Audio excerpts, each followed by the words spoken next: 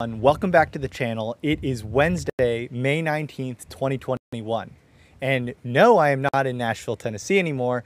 I am looking at the water on a sunset in Florida at my family's vacation home on the way to driving to move to Miami, Florida. I announced, I think last week, that I am moving the business, moving myself, making the big leap into moving to Miami. I think there's a lot more interesting finance and tech guests over there.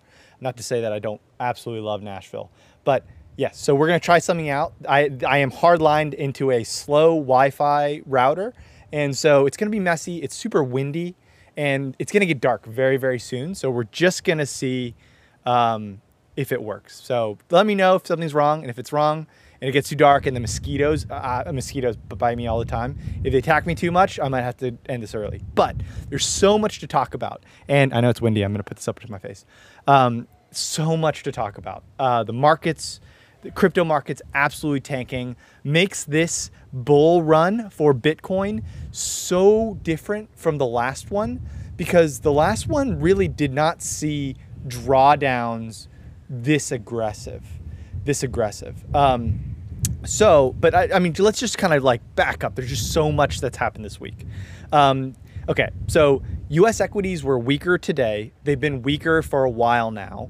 The S&P closed about 0.3% after pairing sharper losses earlier in the session. So they kind of recovered a bit. Let me see if I can pull up a FinViz. Go to FinViz if you want a good heat map. Yeah, so it isn't a bloody day on the S&P, but we definitely opened up much harder, during the day. Okay, FinViz has an ad here. Okay. So if you see here, we opened up a lot, kind of more sharply below yesterday, but we kind of recovered, especially on the NASDAQ. The NASDAQ recovered about to even. So, I think the big theme of the day for stock investors is, the U.S. yields turned higher because the Fed hinted at taper talk for the first time. Everybody's been expecting taper talk, which means changing policy to, raising interest rates. And so the April Fed minutes show that they are open to the idea.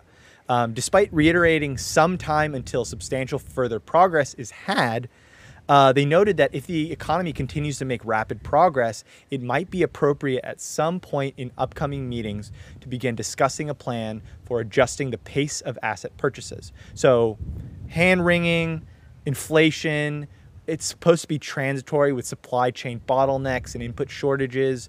But if that's not resolved quickly, that could put upward pressure on prices and thus inflation and thus rates, which the nominal narrative is that hurts stocks and hurts real estate and hurts financial assets, and very at the most hurts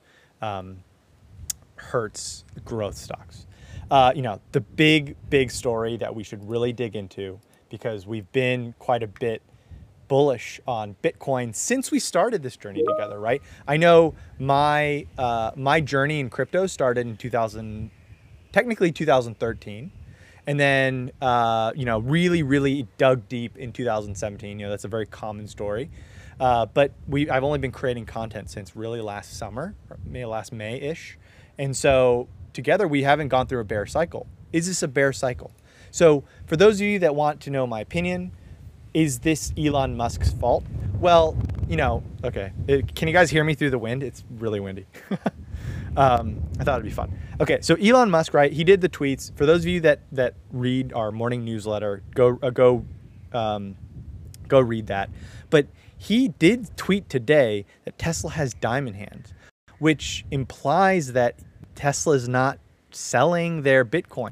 But that being said, you have to realize that Bitcoin and crypto is still a very retail-driven market. Inflows into exchanges has been the highest since April 2020, as of this week. That means, so for those of you that don't know, inflows into exchanges is a sign that retail investors are trying to sell and run for the exits, right? So the reason for that is because they're transferring their crypto onto the exchange in order to sell. Net crypto outflows from exchanges is a good sign because people are buying and then putting it over to cold wallets or going to Binance to go convert it to other things. So, you know, I personally think this is a retail oriented sell-off. I mean, it's still a nascent market. Elon obviously kicked the can to start off and kind of stomped on the fingers of the bull market that was taking a pause already. But this is, hold on, let me just pull this up. Okay, well, this is slow as usual. Nothing new here. Nothing new here though. Hold on, unmute. Okay, so the error has occurred, cryptos. Okay. It's helpful to see the chart. So this makes it, to me, unlike the bear cycles of last. But does that mean that I'm selling? The answer is no, right? When in doubt, we always have to listen to the GOAT, right? Warren Buffett. Buy when others are fearful, and be fearful when others are greedy. Be greedy when others are fearful. Be fearful when others are greedy. Now, I thought this was a really healthy kind of consolidation, and the Tesla Elon Musk spat really, really upset me, and I don't know. I think that's really tough. So am I buying in the mid 30s? Yeah. Am I on the big board? I am considering. I was on the fence on buying more, but we are already pretty darn allocated to Bitcoin, and we got in at much lower prices earlier last year. But to me, if you're not fully allocated into Bitcoin and crypto, now's your chance, right? And most people, they act like a deer in the headlights. They act like a deer in the headlights, right? But the asset goes up, and they say, like, I missed it. I missed out. Can I have some more of those, like a sub 30,000, sub 40,000 Bitcoin?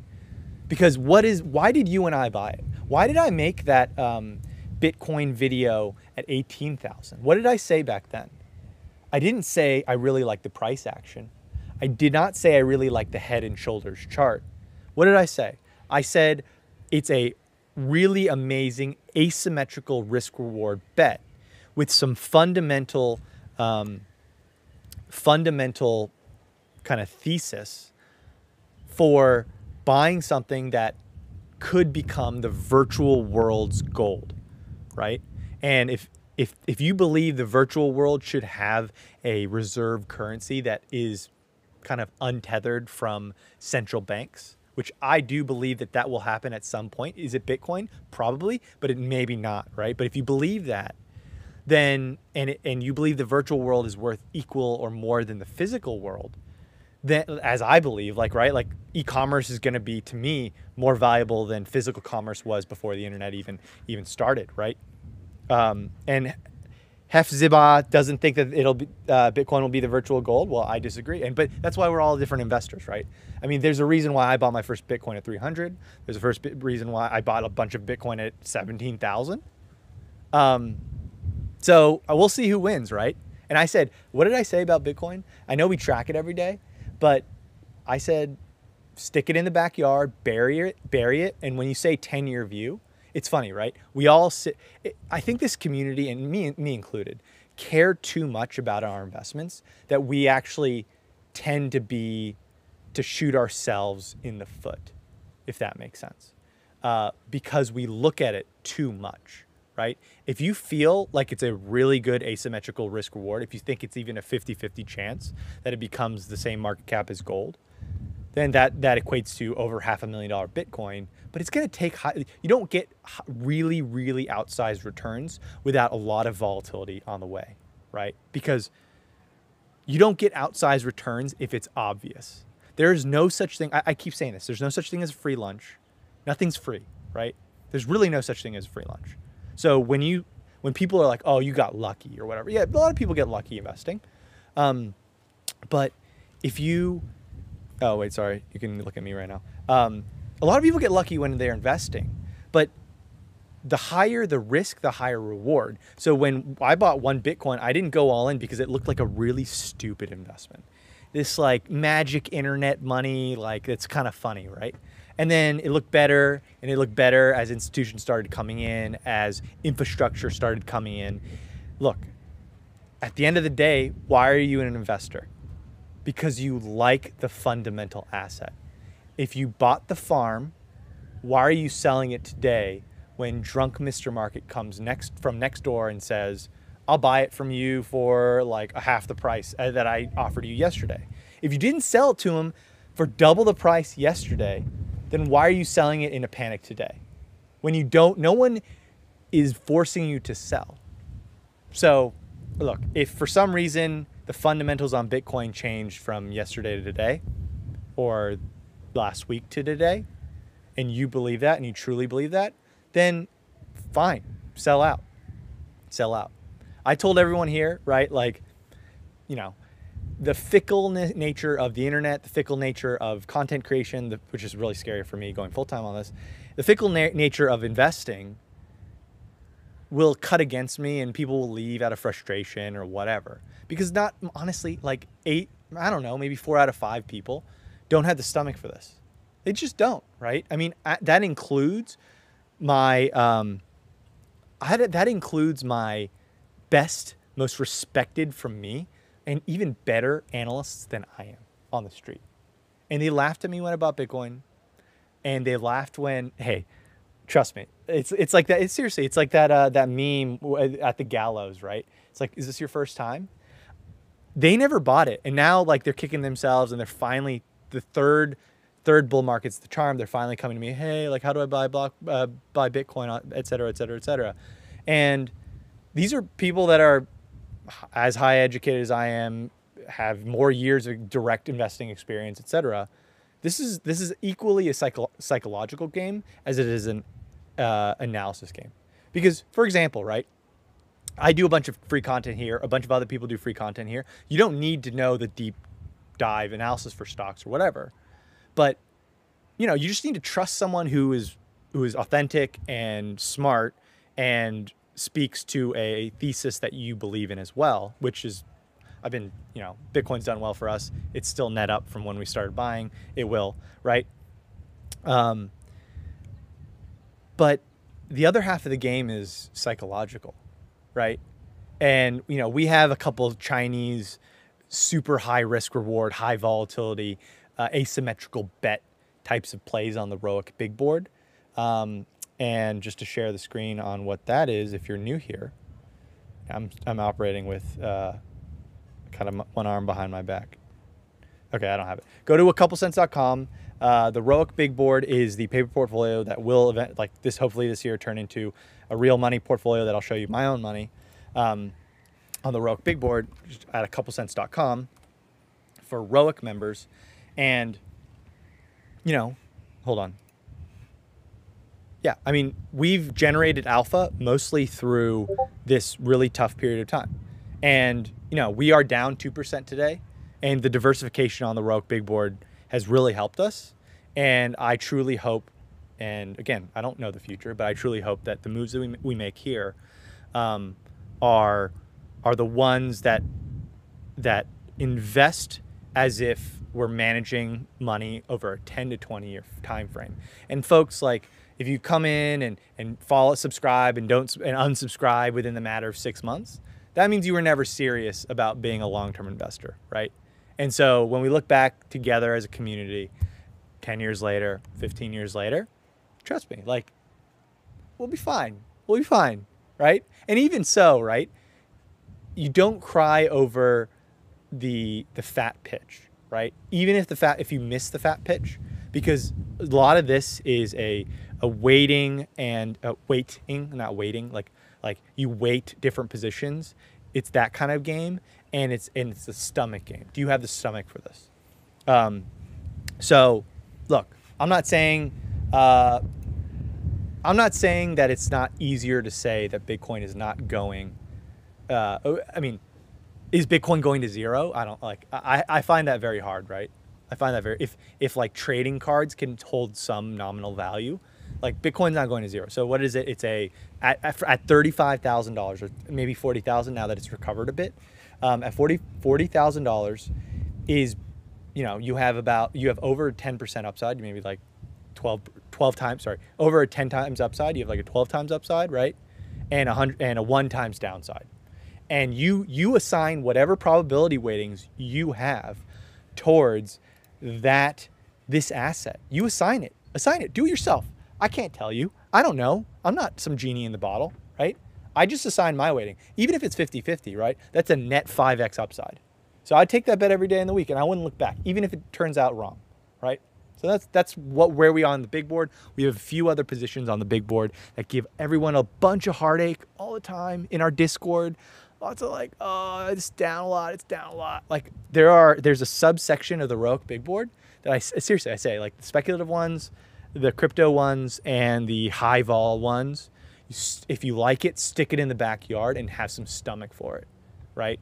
Some of the ones that have outperformed, we own a pharmacy stock that's outperformed. You know, that's been doing really well. Let's take a look. So the reason why we are still outperforming, and it's not a pat on the back, it's more of like a kind of thing. Interestingly enough, most of our big Roic positions, they are growth stocks. They ended up either flat or up today. And the reason is, I think these are getting so cheap that we're approaching where valuation acts kind of like a kind of a mattress, right? Once you get low enough, you can't keep falling. Otherwise, there's a private equity sponsor that's willing to buy the whole company and take it private, right? Valuation does matter, right? And if anybody, people beginning of this was like, oh, like valuation doesn't matter, bro. It's like ARK Invest growth, right? Growth is the future. And yeah, and so like valuation matters, guys and girls, like, come on. And also what matters are my likes. And I know I haven't put out a ton of video content publicly, but been really focusing on Roic. I literally drove like 12 hours yesterday. So thanks for being here. Definitely smash that like button. Definitely subscribe if you love investing content from a former hedge fund analyst and tech CFO. Happy to announce that the big deal for Medalogix, which is the healthcare technology company that I've been the CFO for the past 4.5 years, has now officially closed and kind of demarks a nice exit for me and pushes me out into the very, very scary storm that is creating content and building Sense full-time and bringing as much value to Roic and bringing as much value to this channel as possible. So thank you so much for being here. I appreciate you if you're a Roic member so much. I appreciate you if you are just a subscriber, right? I mean, some people are more interested, and some people don't like looking at the stocks every single day. They just want to pop in wherever they want. So I appreciate you all. Thank you so much. Let's dive into what else do we want to talk about. Yeah, so I showed you Elon's tweets. Let's talk about BlockFi, because they are a relatively new sponsor to the channel, and I really liked their mix of institutional backing by really well-known funds and their risk management as it pertains to like their chief risk officer, and all these folks come from like they were big wigs at like JP Morgan and Bank of America and stuff.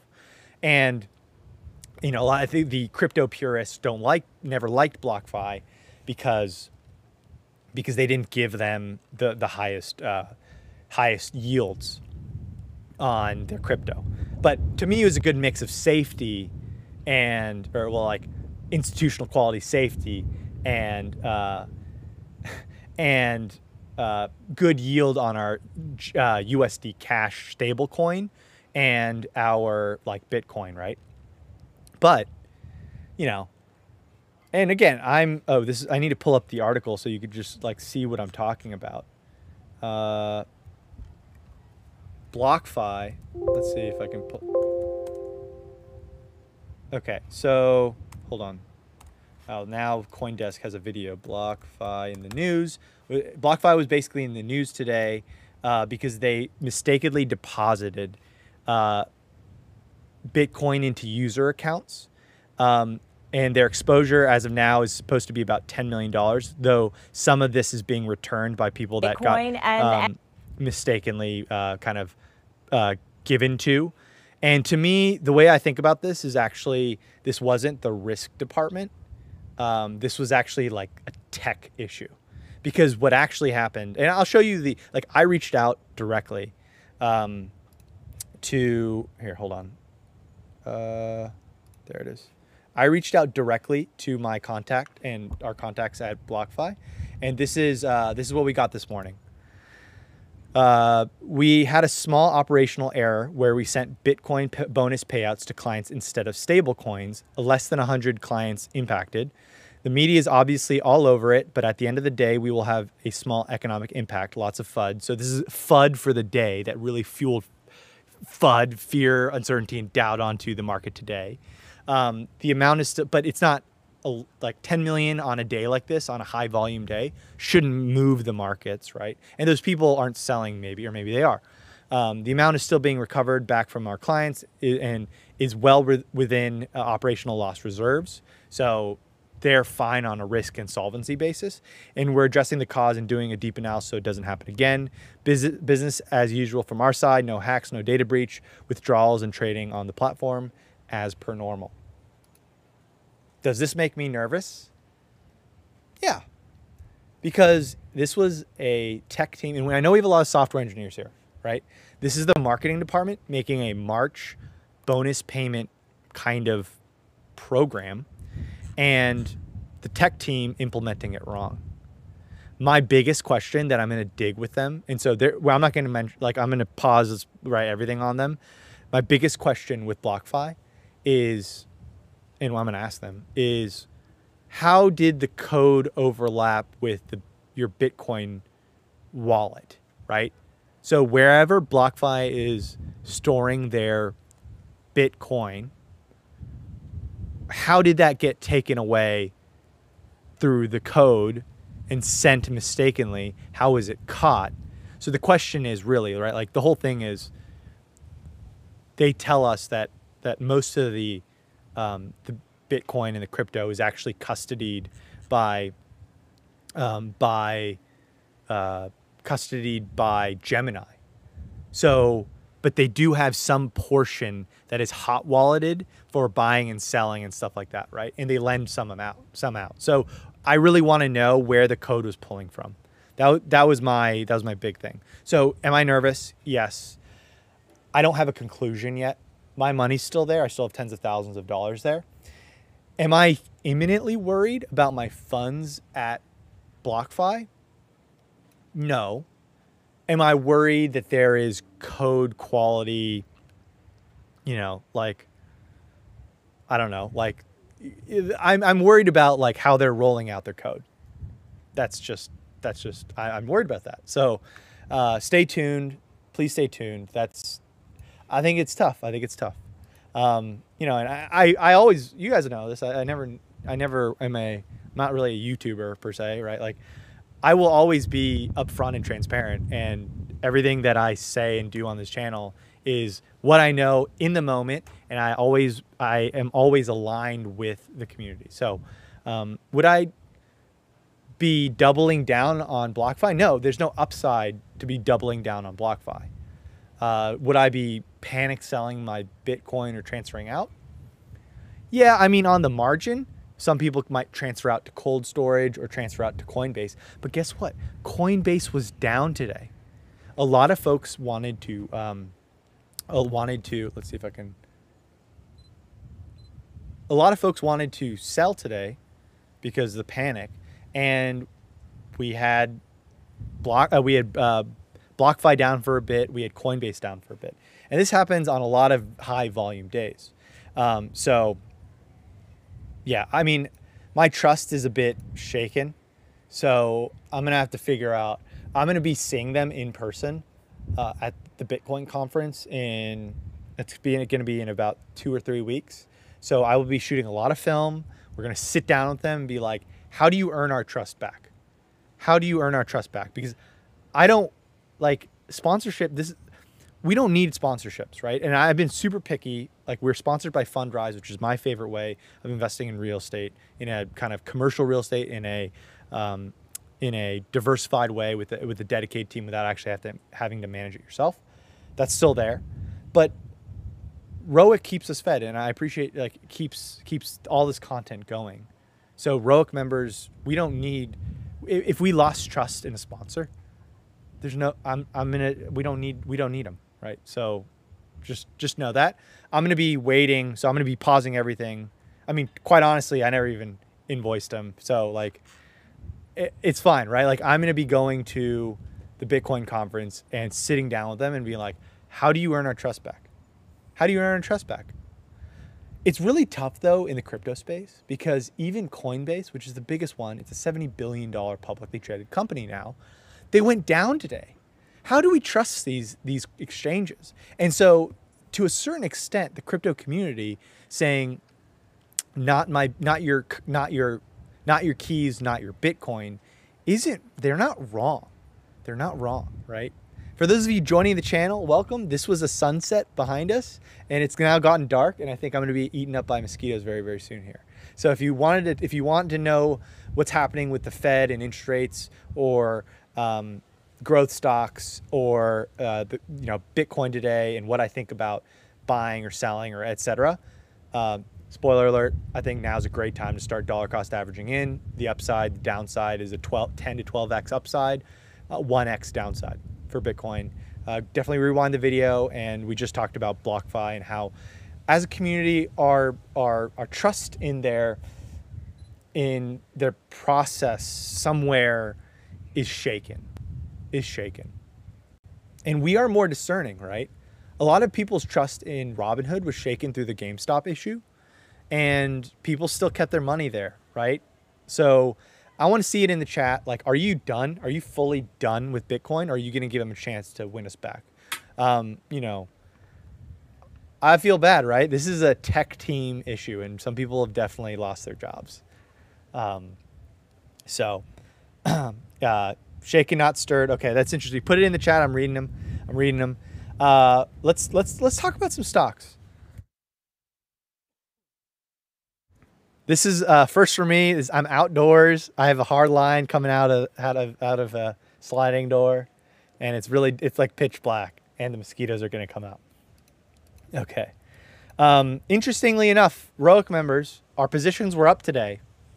Our stock positions were up today. Obviously, GBTC, our Bitcoin and Ethereum positions were down, and that dragged the portfolio down. But we are still outperforming.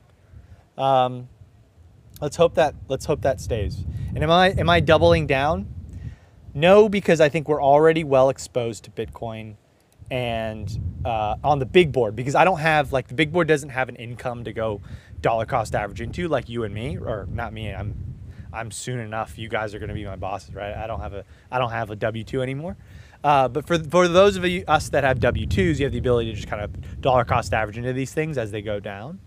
But for us, we have to pull that money from stocks, and we love the stocks that we're having. So I was kind of torn today. And again, when in doubt, just walk away. Don't touch it. Don't touch it, right? When in doubt, your emotions in trading is a taxable event, right? Short-term cap gains, long-term cap gains, all that stuff. So when in doubt, when you don't know what to do yet, when in doubt, just walk away, take a deep breath. What did I say like 2 weeks ago or 3 weeks ago when these drawdowns started happening? You got to ask yourself a few questions first, right? Are you healthy? Is your family healthy? Are your friends fine with you? Have you lost your job? How's your career going? Those are all questions that are more important than did your portfolio fall 2 to 4% today. Does that make sense? So when in doubt, step away. That's what we did today. I was like, should I buy more Bitcoin? But then I thought, you have Peloton so freaking cheap in 3 countries with amazing product market fit. That is a better bet in this environment without having to go through the heartache of, did Elon Musk just take the wins out of the sails of this bull market? I mean, I think there's a few stocks on the big board that I think I'm leaning towards buying more of during a sell-off over Bitcoin, because we are already like 27, or I guess now it's down to 15 to 17%. But we're really highly allocated to Bitcoin, right? We're not a crypto channel. We are an investing channel that leans towards companies and I like real estate, but you can't track it, and I can't tell you to buy a home or whatever. We can't do that. So it's like stocks and crypto, and we're already highly allocated. So if it rebounds, it's going to do really well. So again, but for most of you that are under allocated, I mean, I already said it. I think now's a great time to buy the dip. And when I say buy the dip, I mean dollar cost average, right? If it keeps falling, dollar cost average, dollar cost average. Don't blow. I don't know the correct way. I try to make this as much of a family show as I can. Don't blow it all going all in, right? Because I remember I aggressively was buying the dip and everything from 18,000. And some of y'all don't give me, like, I said it and it went in one ear and out the other. I said, when I bought at 17,000, how do you think I felt when Bitcoin was 3,500? How do you think I felt? Like, that's hundreds of thousands of dollars of my money that went away, poof, right? And people are like, oh, you remember when Bitcoin was a thing? Like your magic internet money? Look, this is nothing. This is nothing. This isn't even 50%. I'm like, come on, we've gone through like 90% drawdowns. I just interviewed Julian Klimachko, who's the CEO and Chief Investment Officer of Accelerate ETFs. And so I'll hopefully be releasing that video maybe this week or this weekend. He focuses on SPACs, but he was with me. He was like, now's a good time to start buying it. Now's a good time to start buying it. Yeah, so cool. Awesome. Thanks so much for being here. One of the questions we got from, it's really dark. This started out as a really good idea with the sunset, and it's super dark now. So we're looking at stocks outside in the dark. I hope an alligator doesn't come and eat me. Yeah, can you guys tell me if, like, someone said Slender Man, if something like walks up behind me? A little scary. It looks darker than it actually is. There's like a tiki bar across the water over there. Okay, so let's look at some stocks. We're looking at stocks in the dark. Stocks in the dark. Sounds like a Halloween special. Don't forget to like the video and subscribe to the channel if you like investing content. The number one upvoted for the week ROIC question is, can you look at Trulieve, Canada Stock Exchange, ticker TRUL? Trulieve is trading at 14 times EBITDA based on 2021 Q1 annualized numbers, which is below the 20 to 35 time EBITDA in the industry. If Trulieve were to trade at 20 times EBITDA, that would imply a 50% upside. This Florida-based vertically integrated cannabis company has been expanding its footprint throughout the U.S. by acquisition of other cannabis companies. This would be a good play as a value stock. Yes, I love it. Looks great. It's something that I previewed a bit. Trulieve was my favorite cannabis stock last fall. And just like One Water Marine, I was so busy with the content creation and my CFO job, I couldn't I loved them from the first screen, but really pulling the trigger on the big board, I just missed it. I missed it. So now we get another shot at this, right? 14 times EBITDA. And so that's something to think about. I think it looks great. We're going to look into Trulieve. I think their growth rate's really good. They're already making money in Florida. They're already like there. And of the cannabis stocks, I've only really liked Trulieve and Green Thumb because they traded at not asinine valuations. So yeah. Tubb is saying backdrop darker than my portfolio. That's hilarious. Oh man, this is a good idea when it's still light out. Now it's dark. Okay. This next one's about a ROIC only position. We have a ROIC only live stream tomorrow, so we'll talk about that tomorrow. Thoughts on Shift, ticker SHFT. The company seems to be growing quickly in the red hot used car market. Let's look at this together. Shift. SHFT stock. So here looks like it's been kind of underperforming, but it isn't like necessarily growth stock. Let's look at what they do. I have bugs on my screen. SHFT. Okay, so that's not it. SHFT. Is that Shift Technologies? Shift Technologies. There it is. Is this it? SFT? All right, I guess this is it. Automotive retail. Shift Technologies, formerly Insurance Acquisition Corp, provider of end-to-end auto e-commerce platform, provides digital solutions through the car ownership lifecycle. The company assists customers from finding the right car, having a test drive brought to the user before buying the car, a digitally driven purchase transaction, including financing and vehicle protection products, digital trade-in, sale, transaction, and also focuses on providing support services during car ownership. So,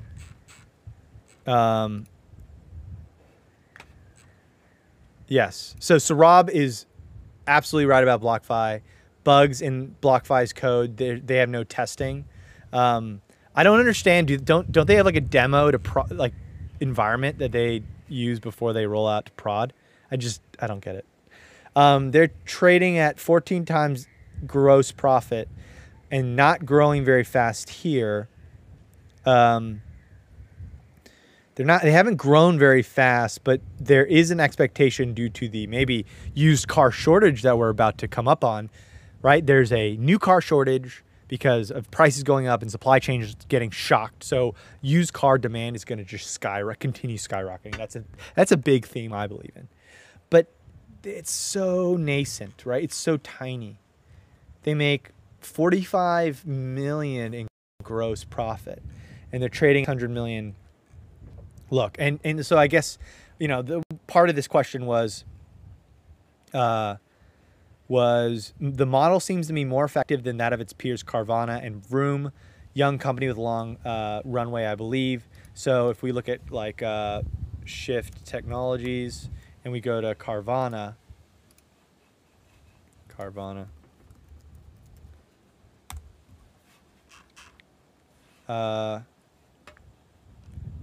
Carvana down a bit, but holding up because the whole used car thing I just explained.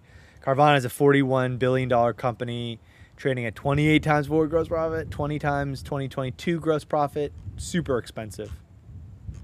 Look, I like Carvana. I really don't like this. Super high valuation for what is still to me an unproven concept.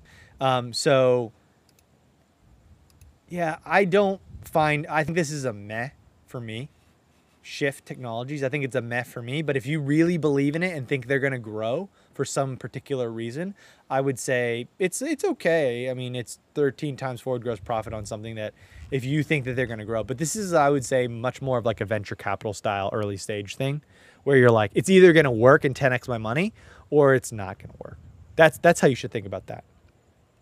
I think it's so yeah. It's someone saying King Kang. You're saying Carvana is so gimmicky. Like, yeah, I don't believe in these in Carvana, or at least I don't believe in it enough to invest. So I'm gonna mark this one as done. Let's do a voicemail question. Let's see if let's play this. Let's see. Let me know if you can hear this. And you're gonna watch for ghosts behind me. Hey Justin, Eddie here. Hope you've been having a great week. Thanks for doing everything you do, as always.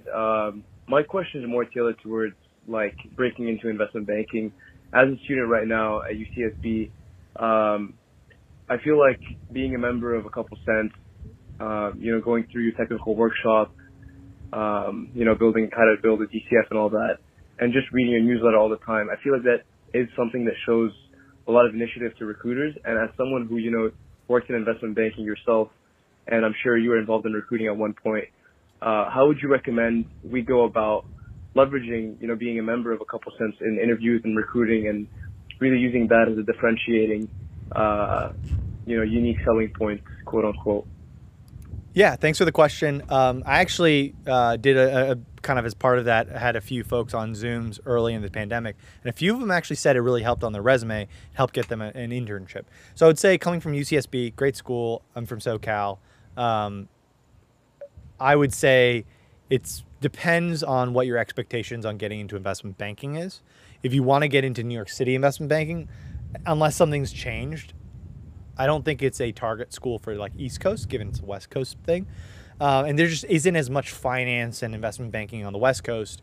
But I mean, San Francisco has really grown as a finance hub. So what I would say is target some of the more regional ones. Definitely cold LinkedIn, cold email. Some of your, and this goes for any regional kind of school, some of your alumni that have made it into the industry. And I think putting it on your resume, just put like Sense, like DCF training. And, you know, I think the whole newsletter thing is much more like some of the questions like, oh, they try to feel you out, because right now, right, even if you come out of school, it's like these kids out of school don't know much until you're actually on the job for a couple of years. But they want to see initiative, which you have, right? So that's going to help on the margin. But at the end of the day, like, I think you need to do as much as you can, even outside of staying engaged with the community. You have to like go do your investment club, go like what I did. I don't know what your year is. Well, like what you like if you're a freshman, sophomore, junior, or senior. Like I went and interned at this like no name, like no one had ever heard of it, 2-person investment banking service in Orange County, California, when I was when in my freshman year, right? And they don't really care, right? They just care that you know you want the job and you know you want to break in, and then in the interview you'd be like, they might ask you something about oh, like tell what are you concerned about in the markets, and you can, you know, if you read Morning Sense, you'll know, right? And so you'll be much more prepared to talk about just general finance with these folks. I think it gives you great knowledge. Like our service gives you great knowledge. Are we a analyst program yet? Maybe not. We're more of an investment club. So I would put that on your resume in that kind of framework. Like think of it as almost another type of investment club, because that's what we are. I mean, right? I mean, we don't pool our money in that sense, but we're kind of an investor club. So thanks for that. Let's go to the next one. What's up, EBITDA Daddy Justin? Been a Roic member since December. Love what I'm getting. Interested to hear your thoughts on Splunk. SPLK. Thanks. SPLK, Splunk. So Splunk is a really great product. Let's kind of go over it together. Splunk. We've really liked Splunk as a business. The data to everything platform powering security, IT, DevOps. They're really well known in like kind of really big businesses. They have a lot of high profile clients, trusted by 91 of the Fortune 100, right? This is a B2B company, engaged in development and marketing of software solutions. It's a high quality business, very recurring, but they've been doing really poorly. As a stock, right? I mean, they've lost almost half their value since the kind of peak of growth. And I think it's because what I would say is their valuation wasn't cheap, but it was definitely cheaper than the rest. We avoided this one because, so they are, and the kiss of death for these tech companies is if you can't grow, right? Because the only reason why you have some like 20 or 30 or $19 billion enterprise value valuation is because, on no profits, is because you say, oh no, we're a growth company. We'll have profits in the future. But then when you have zero profits and you stop growing during the pandemic, you just lose your freaking shirt. Now, on the chart, it looks kind of like weakness that we can buy. They're trading at 9.6 times enterprise value to gross profit, and their expected growth rate is like some meager 14% growth rate. Look, I think you go somewhere else. I think you go like, what is Asana trading at? So we made a bunch of money on Asana earlier last year. So this is double the valuation, but they are growing at like 40 to 50%. This is more attractive to me, although Asana is still relatively more expensive. I'm just trying to think, like, you remember when we looked at PagerDuty?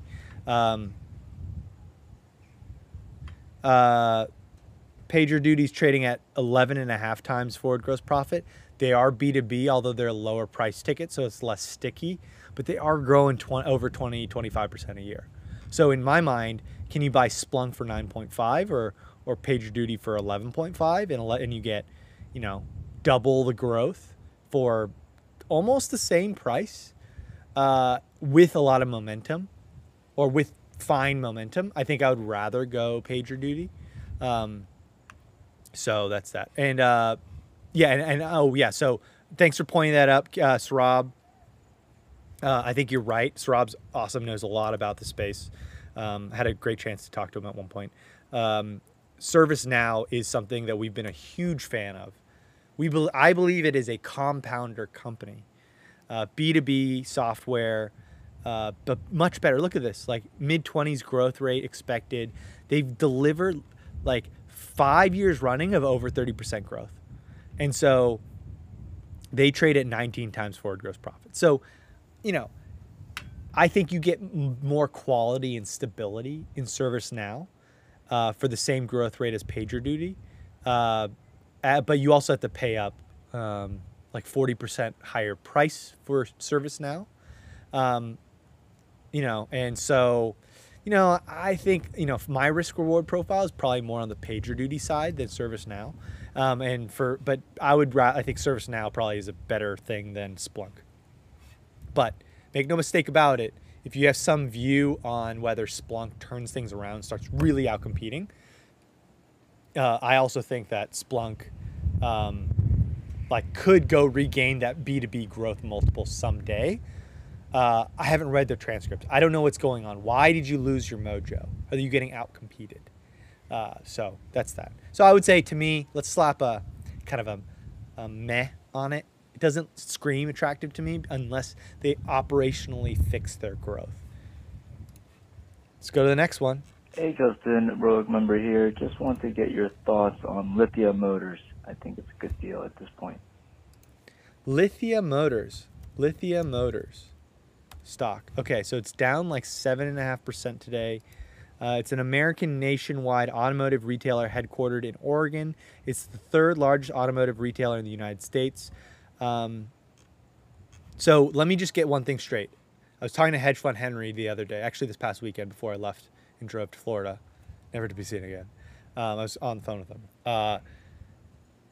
We were talking about how bad automotive retailing business is. Super low ROIs, super low ROEs, not a great business. But we do think that used cars are going to be, like, this is kind of a super cycle. What we saw out of 2008, for those of you that don't know or remember, is all the autos got bailed out by Obama. The Obama administration had to bail out for like Ford and GM.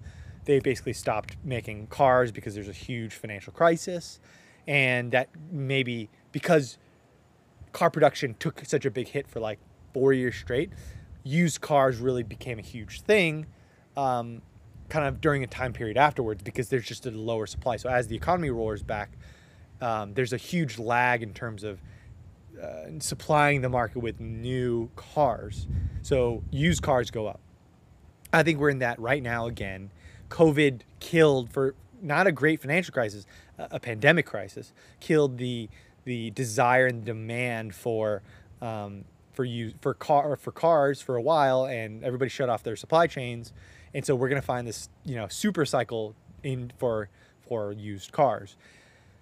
But dealers are not great businesses. So let's just look at where they're trading. Lithia Motors. Ticker LAD. LAD. Is ticker LAD a LAD for our portfolio? Expected to grow 49% in 2021. See, everybody expects huge growth from these guys. Trading at 11.8 times EBITDA. I don't know what their free cash flow yield is. I'll have to go calculate that myself. price to earnings, lower EV to EBITDA minus CapEx. Oh man, see how crappy of a business this is? They make at best 6% profit margins, right?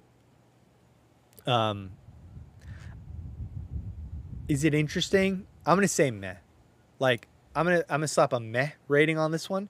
It could be interesting. I could be missing something from this quick screen, but yeah, I think it's a meh because I think you can find a better business trading at 11 times EBITDA, right? I mean, we even have a higher margin infrastructure business on the Roic Big Board at a couplecents.com that we bought. That was a post-SPAC deal that trades at under five times EBITDA, don't we? You guys know what that is if you're a Roic member, right? So you can find better deals, right? So if you want a crappy business with artificial growth, we're really into like building products. So instead of that, let's go look for some like cyclical building products one, because the other super cycle we really like is the kind of home building and the home shortage kind of industry kind of thing. And we don't want to be on the home builder side, really. Like there are a couple that are good, but we want to be on the like products, the value add product supplier side. So in a similar sense on the auto industry, I wouldn't want to be a manufacturer, obviously, because you have the whole EV versus not EV thing going on there. Like, is Ford going to really be able to pivot to EVs? And then on the retailer side, I really don't like retailers. I'm staying away from Carvana, the valuations, whatever. LAD, ticker LAD, Lithia Motors. It's kind of like a crappy low margin business. If something goes not their way, then the 5% margins get eaten up like that. I'd rather buy into like a tier 2 supplier, like someone that creates like some nut widget for the carburetor for Ford Motors, right? I'd rather do that. But even then, right, it's like EVs might come and kill your lunch, right? So I like the home building side a little bit better. Oh yeah, so King Kang, thanks for bringing that up. We do like the theme of AutoZone and some of these other kind of like auto repair shops. Although I believe, Ken, remind me in the chat, I believe we looked at them and the upside wasn't like particularly super attractive. It's pretty good, but I would say if you want exposure to that super cycle, the used car boom, I would go more AutoZone, AutoNation, and there's another one, ASIO stock and others. Yeah, for those of you coming in, carburetor, sorry. Yeah, I'm not a car guy. Tanika is making fun of me. She said they don't make carburetors anymore. I'm not a car guy. Like, honestly, my last, like, I don't know what's under the hood of my Honda. And I had a Tesla before that, and my next car will be a Tesla. And it's basically just driving a golf cart. Hey, maybe we can get an auto analyst at Sense at some point. Okay, so for those of you asking about, Kuhn is asking about real estate and crypto crashing hard. Thanks for coming. A lot of people filtering in. Don't forget to like the video. I am more shaken if this is the end of the bull cycle. I'm going to leave you with that. Like, I don't know what's going to happen. I'm not going to be like, pretend to be some like YouTube guru or whatever. Right? I'm some jabroni sitting in the dark right now. But I do think that I am 60% certain that the bull run is not over. But I'm 40% nervous that it is over, because in the two big cycles I've been a part of, an overnight, practically overnight sell down of Bitcoin has not happened. Here, let's go back to the chart. Practically an overnight sell down of Bitcoin has not happened like this aggressively. I mean, so we went from like 60,000-ish or mid 50s to 37 today, or we really crashed down to like 32, right? So that was like 40%. I mean, if it keeps falling from here, I think it might be over. But all that to say, let me tell you something. Let me tell you a little story about Justin. Justin, this dude, sitting in the dark, bought a good amount of Bitcoin at 16,000. Okay? And I lost a lot of money. But rewind this video to the beginning to know we already talked about this, to know my opinion, but I think if you believe in the long-term vision on Bitcoin, if you believe in what it will be as a technology, as a network of money, then it doesn't matter what's on this stupid chart. The chart is just what the next door neighbor is willing to buy from you every single day. If you bought a gold bar because you were afraid of inflation 50 years ago, and I knocked on your door, I said, hey, can I buy that gold bar for you for like 10,000? Or what, I don't know what it was back then, but can I buy that gold bar for you from you for $1,000? And you'd be like, no, I just bought it, dude. No, it's in my safe. I'll be like, okay, fine. The next day, hey, can I buy that gold bar from you for like $2,000? Like, everyone's buying gold out here. You'd be like, no, I bought it like yesterday. It's fine. Go away. And I knock on your door again, and I'm gonna say, hey man, give me that gold bar. I'll pay you 10 grand for that gold bar. And you're like, no. And then I come to you the next day and I say, everyone's selling, it's a panic. Everyone's selling off that gold bar. I'll buy it from you today. You know, hey man, you must be kind of worried, but I'll buy that off of you for like $500. And you sell to me at 500, but you didn't sell to me for 1,000 or 5,000 or 10,000. That tells me you had zero conviction.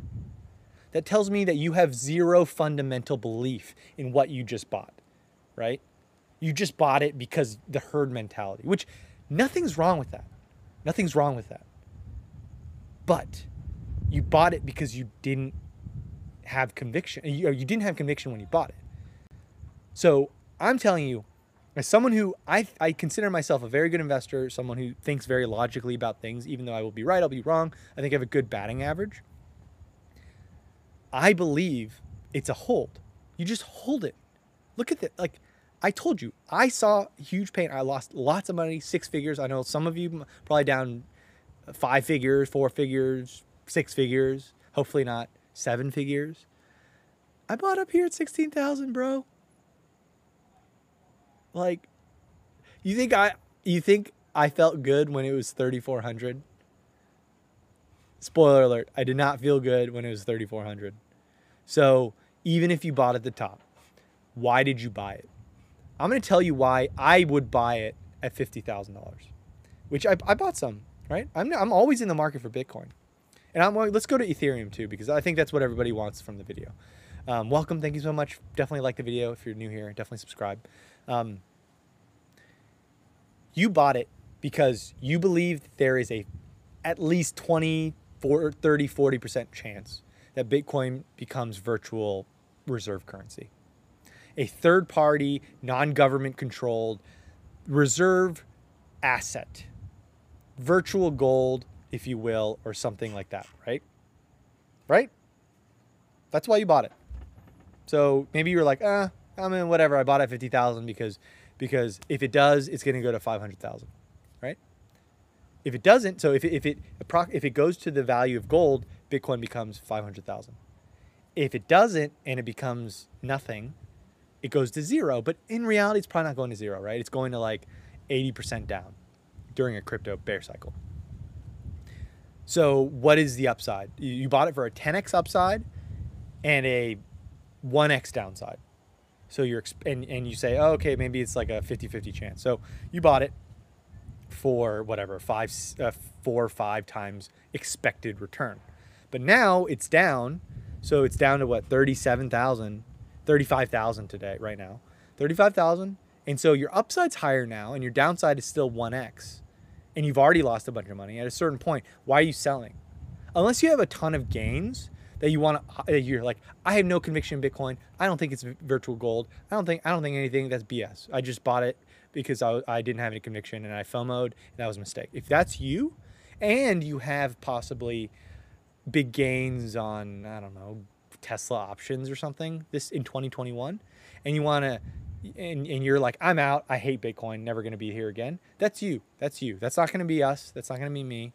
I'm in it. I told you I locked it up in a corner for 10 years.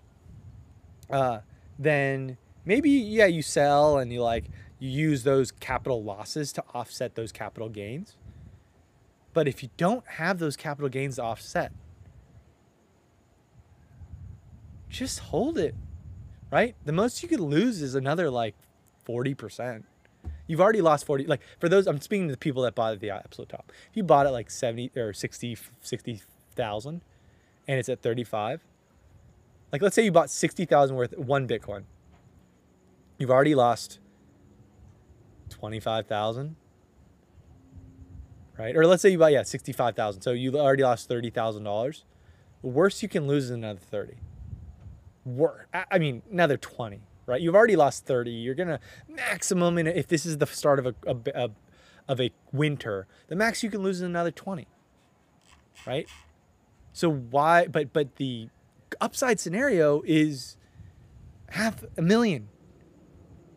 You make 450,000, and your downside from here, just holding it, is $25,000 more. Or worse is zero. Let's say it goes to zero. The only way that happens is a 51% attack or whatever. But I think that's such a, I mean, knock on wood, I guess, but that's such a tail risk, right? You already lost 30,000. What's another 30,000, right? The upside from here is you gain back another 400 grand, right? Over 10 years. So just hold it. Stick it in the backyard. Bury it.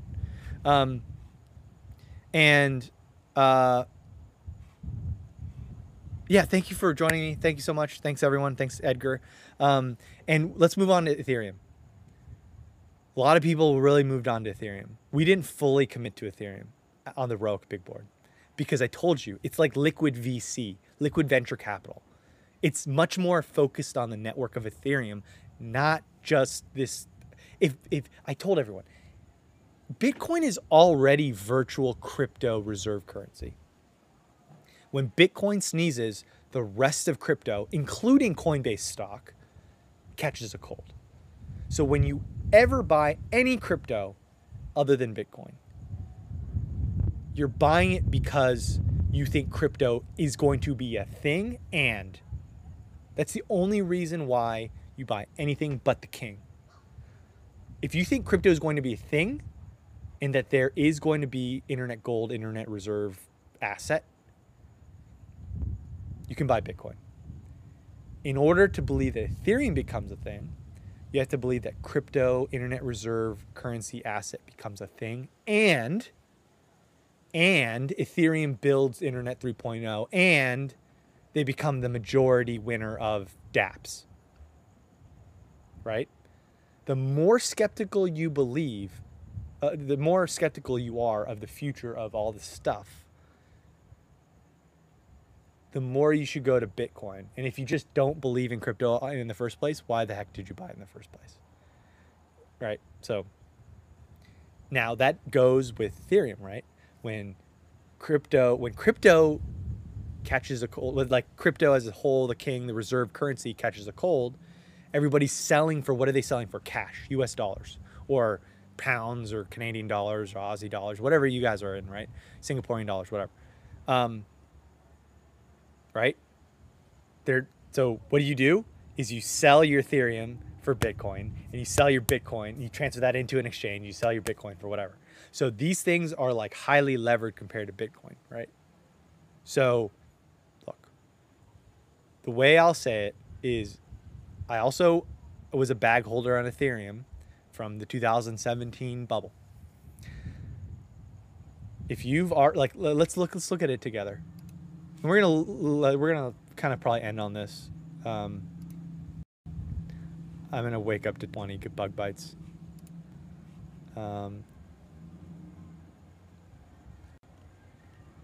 If you bought at the absolute top at almost $4,000, you've lost double or half of your money. So the same thing kind of goes. It says you've already lost half your money. The worst that can happen is that you lose the other half.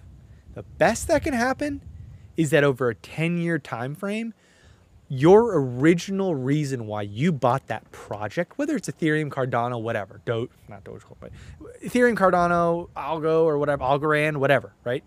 You bought that protocol because you thought there was a outsized asymmetrical upside compared to the 1x downside. Every investment has a 1x downside, right? If $100 goes to zero, that's 1x, right? Every dollar you put in, the downside is maximum, unless you're using leverage, which they say not to, or using some, like you're borrowing money, which I say not to. Unless you're doing that, your downside is you only lose the amount of money, the maximum that you put in, right? But the upside, you bought in because you thought Algorand or Ethereum is going to take over the world. You're buying into the HPP or the TCP/IP of the future. If that happens, you think that like Ethereum as a, like, how much do you think the internet is worth? It's definitely like freaking gosh darn hundreds of trillions of dollars, right? That's what the internet's worth. So when you're buying Ethereum and you're like, oh man, this is going to be like a 1/3 market share of the future internet. And that's going to be worth $100 trillion. And it's at 260, or you bought it at $400 billion market cap. You probably bought it being like, even if it goes to $2 trillion someday, that's a 5x upside, right? Or something like that, right? 5x upside, 1x downside. So from here on, just think about it. It's the same thought. But the only difference is it's more volatile because buying Ethereum, Binance Coin, and down, you have to believe in more than just, is crypto going to be a thing? Is there going to be an internet reserve asset? You have to believe, does Bitcoin become the internet reserve asset, or is there going to be an internet reserve asset? And is Ethereum going to be Internet 3.0 smart contract winner? That's what you have to believe. So if you believe it and you bought that farm or that gold bar or whatever you bought, just remember, you bought it. You bought that, like you went to the store, you bought a bushel of apples, right? And you bought it for a reason. Go remember that reason. Now, we are all susceptible to herd mentality, especially online. I'm into it, right? Like in our Discord, people like, oh, blah, blah, blah, blah, right? And like I've had to really implement, like when I get too like really fussed up, I just have to go for a walk. Because at the end of the day, you bought something with your own money for a certain reason, right? You bought it for a reason. Remember that reason. If your reason is really shitty, then yeah, maybe you sell it because your reason was bad in the first place. If your reason was logical and was a good bet, you better see that bet to the finish line. That's how I feel. Now, that's a philosophy thing. Some people are like, oh, it's stop losses, but that assumes that you have a really good batting average, which I don't know how many swings you're taking, right? So I don't know, guys. I'm not a crypto guru. I'm not a guru. I'm just a hedge fund analyst that used to work at Citadel and top levels of Wall Street, and was one of the only Wall Street guys that bought Bitcoin back in the day, because all those guys are snooty and I like tech. I'm interested in tech. I'm not like a software engineer, but and so that's just who I am, right? So I'm not a guru. I'm not a YouTuber. Look at this. Look at this. Like I'm in the dark. Why do you even watch me? Like there's nothing to watch. My lighting's horrible. Anyway, cool. So we're going to leave it on that. My voice is already hoarse. I've already felt about 3 mosquito bites. I don't know how I'm going to live. You guys are going to have to forgive me for all the mosquito bites that I'm going to be having when I broadcast to you from Miami, Florida. Please stay tuned. Again, BlockFi is a sponsor still. I'm going to be putting everything on ice until they can give us an explanation of how they can earn our trust back and why they pushed code from demo to prod or whatever, or like, pre-production to prod. Like, I don't know. They have to win our trust back. I'm going to be going to the Bitcoin conference in Miami and shooting. 2 of our video people are going to be starting in that week. So we're going to make some really awesome videos. We're going to do something where you all can come join us at the Bitcoin conference, because I bought a 360 camera for us. And so I'll be posting like a 20-minute maybe walkthrough of the Bitcoin conference so that everyone can go, even if you can't come physically. And then I have a sit-down meeting already scheduled with BlockFi, and I'm going to grill them. I'm going to be like, hey man, like, how the hell does this happen? Where are the risks? Like, how do we even like trust you? So that's that. If you want to know more, if you want to support the content, we're trying to build the hedge fund for the people. Lots of expenses, all this tech that I can't even do the stuff that I want to do on the membership. Definitely sign up for Morning Sense, which is going private for like $3 or $4 per month. It's our daily email newsletter, or definitely support us at acouplecents.com, which you can see all of our favorite holdings, latest trades. There's a ton of tools. You get access to our Discord, all for $11.99 a month. So, I try to make things as much of a value. I basically do what I do when I was operating MetaLogix, helping operate MetaLogix, is I like to offer a 10x ROI. So whatever price is, it's like I feel the need to offer members 10 times their money. So we comped it against a lot of stuff. So that's my I can't, it's your decision whether I do a good job at that. But now that we're building out a team, Danica's awesome. She's been helping me, lifesaver. Ken is awesome. He does awesome analysis. We post deep dive research on stocks every single week. Ken really helps with that, and we go over them together and do models together. And as we build this community out, we're gonna outperform together. I have high hopes for this community. And yes, we will be in crypto. We are not selling our crypto. Spoiler alert. But I'm not particularly adding to it. That's where I sit today. Tomorrow morning, I may wake up in a different spot. And we have a private Roic only stream tomorrow. So thanks so much. Thank you so much. I love you all. It's super dark. The boogeyman's coming. The stock man is here and going to run away inside. So thank you so much. Have a great night. Don't freak out. When in doubt, what did I say? Take your finger off this trigger. When in doubt, take your fingers off the trigger. Go for a walk. Hodl. And if you're not fully allocated, now's a good time. Be greedy when others are fearful. Be fearful when others are greedy. If you believe and you have a great fundamental reason for buying the thing you did in the first place. If you walked into Costco or Walmart and bought an inflatable kayak and you're landlocked nowhere near water, you didn't have a good reason to buy that thing. So that the next person that comes around and says, hey man, I'll buy that off of you. And then let's say you have no returns, right? The next person that comes and says, hey, I'll buy that off of you. You're going to sell it ASAP, paper hands, because you had no good reason. If you bought that inflatable tube or kayak because you really loved it and you were going to get all this value out of that purchase, then you're not going to sell it because you bought it for a reason. Remember that reason. If you think back at the reason why you bought it in the first place is a good reason, chances are you'll be convinced to either buy more or sit on it. If you think back at the reason and you're like, oh man, I just got caught up in the FOMO, then either find a good reason, which I told you in this video, so go rewind this video, or if that doesn't speak to you, then sell it because you didn't have a good reason in the first place. But personally, I just think it's a really good asymmetrical risk reward even from here. We already lost money. Trust me, my net worth has fluctuated quite a bit today, and I'm asleep tight because I've been through this 2 times. So if I'm not worried, I don't know, right? Everyone's different, but thanks so much. Appreciate you all. Thank you. I can't stop talking. Love you all. Have a great night. Sleep tight. Don't worry about it.